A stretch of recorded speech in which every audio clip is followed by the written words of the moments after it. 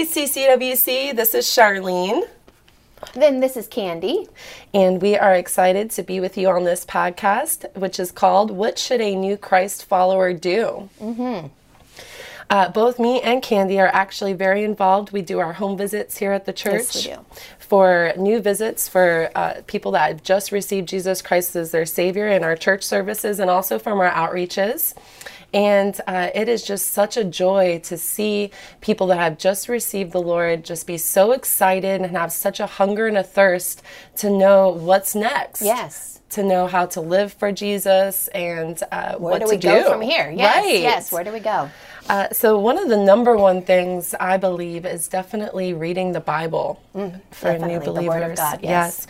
And I'd like to share a quick testimony. Amanda just gave her life to the Lord at our back to school giveaway. How cool. Isn't that amazing? Yes. And so when I went to go visit her, she was just so excited and had so many questions. Like, she just didn't know where to start. She's like, where do I start in the Bible? How do I hear God's voice? You know, like I received him that day. Like, I felt his presence, but I just don't know how to live. I don't know how to make these changes. And so I encouraged her and shared with her that definitely reading the book of John or any of the Gospels in the Bible is a good place to start, because then you start to learn all about Jesus, who you just surrendered your life to. You know, and why is it so important, Candy, that they read the Bible? The reason why we want to read the Word of God is because it's God's love letter to us. You know, I don't know how to live a righteous life. I don't know how to do what is pleasing to God. But within the Word, it will give us the answers. The Bible says that the Word of God is like a mirror. And when we go into it, we see where we fall short, and it teaches us how to live for Christ. It teaches us how to live His way and doing his walking in his way and doing it his way, which brings peace, which brings joy, which brings contentment. There you go. Right. All of the answers are found in his word. Yes. Right? Of how to live a righteous life, just like you said.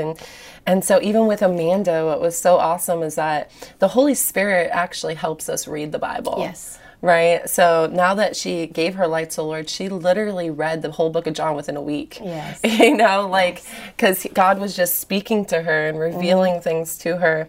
And so it's just, reading the Bible is just so important for us to build our relationship with Christ. And I would add to that, with the Holy Spirit, every time you sit down to read the Word, I always invite the Holy Spirit, because He's the one who's going to bring insight and understanding to what we're reading. I always invite Him, lead me and guide me by your Spirit. And I have 4 areas that I read in, and I mark them with a paper clip. This is just some practicality. I start in the Old Testament. I'll start with Genesis, and then I'll mark a spot in Psalms, and then I'll mark a spot in Proverbs, and then I'll mark a spot in the New Testament. And then I'll just keep reading some from each parts of those each day, and again, moving my paper clip accordingly. And then you're getting a well-balanced portion of the Bible as you go along. And what I try to do when I'm studying the Bible is I'm looking for that spot where God is going, through the Holy Spirit, is going to speak to me and tell me, this is what I want you to focus on today. This is what I want you to take this piece of the Word and go ahead and meditate upon it today. A lot of times when it touches me, it just, brings me into repentance immediately. I'll fall on my face before the Lord and I say, this is me. I'm wrong in this area. Lord, fix me. I can't change unless you change me. And then I will take those thoughts and just think about Him all day long as whatever I've read, just start thinking about those things. It's not about speed. It's not about trying to get through the Bible. It's about meditating. That's what He's called us to do. Day and night, meditate on the Word of God, because that's what changes us. It's so good, Candy. And even as you were just sharing that, like, that's how we walk out our Christianity. You know, that's how we learned what we have to let go of, like you said, in repentance. So a lot of times whenever people are just coming to know Jesus, they're like, I don't even know how to live, right? Like how do they get out of the sin that they're doing, the sin that they're living in? And the answer is when you read the Word of God, he starts to tell you can't lie anymore. That's you know, right. This is true. You can't steal anymore, you can't lust anymore, and you know, you have to break away from those things. But as you read the Word, it even says in God's Word how it's a mirror, right? It reflects what's going on inside of our heart, and through that, God starts to change us, and that's where that sanctification process comes through for a new believer. And just so we know, we understand, everything that God tells us in his word is to our benefit. That's right. It's for our good. He's not trying to keep anything good from you. He's trying to protect you from the evil that is in this world. And so when we live within the boundaries that are found in the Word of God, we will actually live in freedom, in liberty. Yes. Because think about it, anything that you you think, well, I want to go and have all this alcohol or whatever. Well, that alcohol actually binds you, and you're a slave to it. But when you follow God's way of doing things and you set those boundaries against the things that he's told you not to do, there's great freedom. Yes. Great freedom. You're not bound by anything. You serve the Lord. Right. And where the Spirit of the Lord is, there is freedom. Yes, there is liberty. Yes. You know, and even Paul, as you were saying that, he said, once I was a slave to sin, but now I am a free man. That's right. Right? That's so right. the Word of God breaks those chains Yes. of sin off of your life as you read it. That's the number one and most important thing. You've got to get the Word of God, because how do you know how to live? That's right. If you don't go by the Word of God, you won't know how to live. Yes, definitely.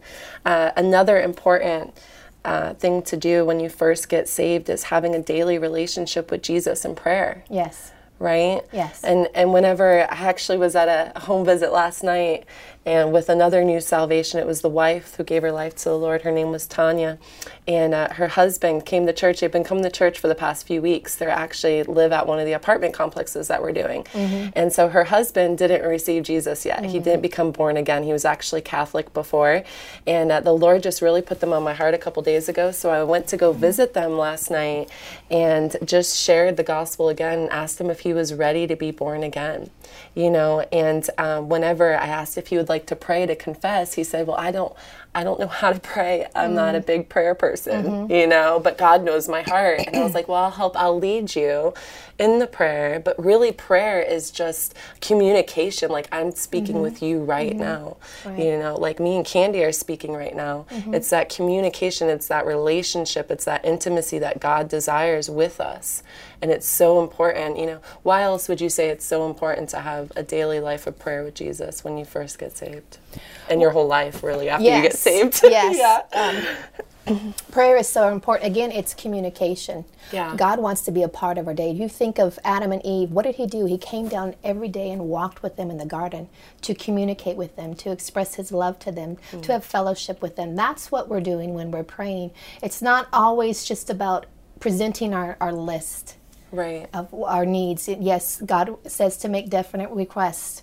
He says to, make your list, and I want to take care of those things for you, because I'm the provider. I'm the good shepherd. I'm going to take care of you. That's who he is. That's his character. He can't help but do that. He will provide for you. He will heal you. He will do all those things because he's the good shepherd.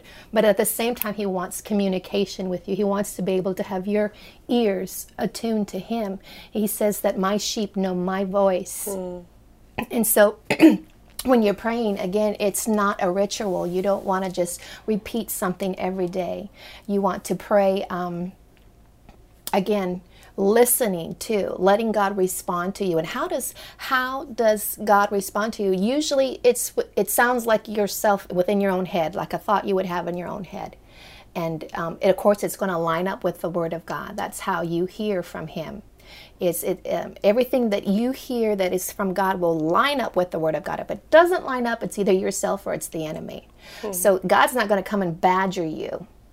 He's not going to come and bully you. He's not going to come and put you down. He's always going to come and speak something edifying. Even when he corrects us, again, it's always done so gently and so lovingly. Sometimes he can be stern with us, but he knows exactly what we need to bring about repentance within our lives.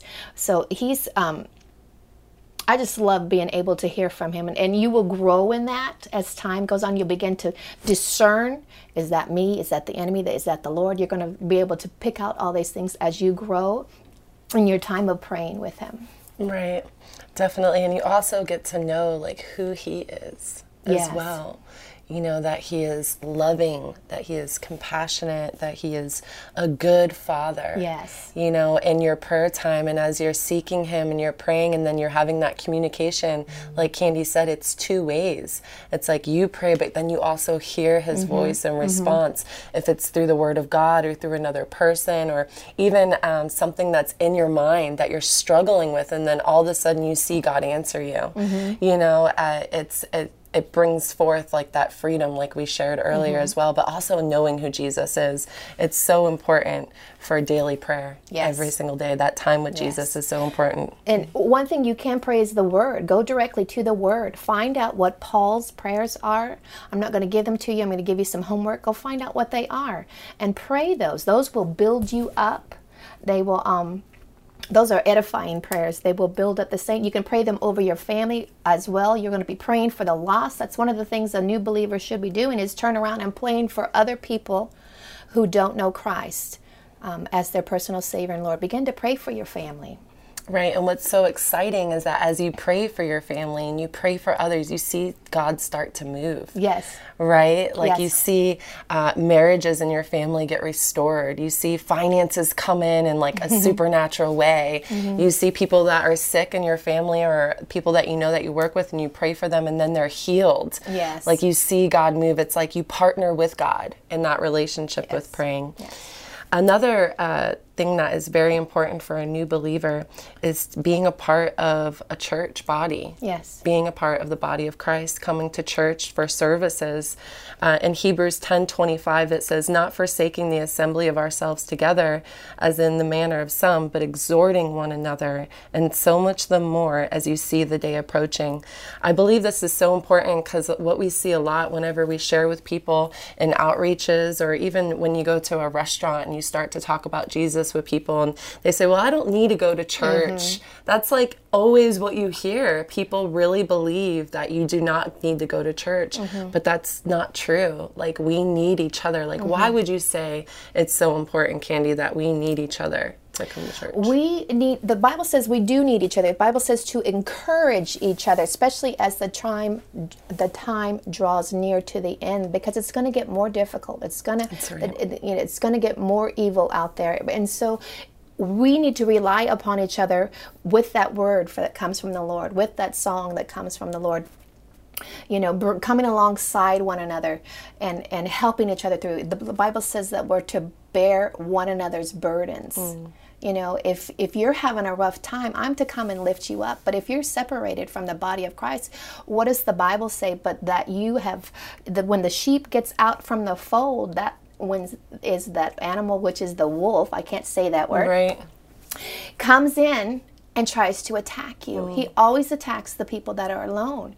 And so you need to get into that strong fellowship. And again, the Bible says iron sharpens iron. We can strengthen one another by fellowship. It is very important that we do that because, again, we're a gift to the body of Christ. And if you withhold that gift, the body can't function as it should. That's right. And you know what? We actually have water baptism this Sunday. Yeah, August 25th. It's going to be right after third service at 1:15 p.m. upstairs in room 204. So if you've never been water baptized, now is the time. If you want to make a proclamation. Yes. Did I say that right? Yeah, a proclamation that you are leaving your old life behind. You have repented and you want to live for Jesus. You know, come out, get water baptized. It's about a new life in Christ, right? Yes. Amen. We also have our vertical life classes that we haven't Yes. talked about. They are actually discipleship classes, and they are meant for the new believers. And so we have those going on at our church, and we have Vertical Life 1 and Vertical Life 2. And so I really want to encourage you, if you've just given your life to Jesus, to definitely take these classes along with these other things that we talked about today as well. They have them on Tuesday nights at 7 p.m. in the Ministry Center in room 114, and then also on Sundays at 11:25 in room 114 as well. And so you can actually even email Dick at ccwc.org. So it's Dick at ccwc.org if you needed any more information on those vertical life classes. And I also want to just real quick encourage anybody who's not a new believer, who's been walking with Christ. It is just so important for us to come alongside of new believers and help them grow in Christ. Yes. Right? That's what we're called to do. Even when Jesus was talking to Peter and he said, "Peter, do you love me? Go feed my lambs." Those are the new babies, believers in Christ. And so it's so important for us to come alongside as the body of Christ and encourage them to read their Bible and answer questions and pray with them, you know, because Jesus is coming back soon, right, Yes. Candy? Yes, he is. That's right. So we just thank you for joining us on this podcast, and have an amazing, blessed day. Yes.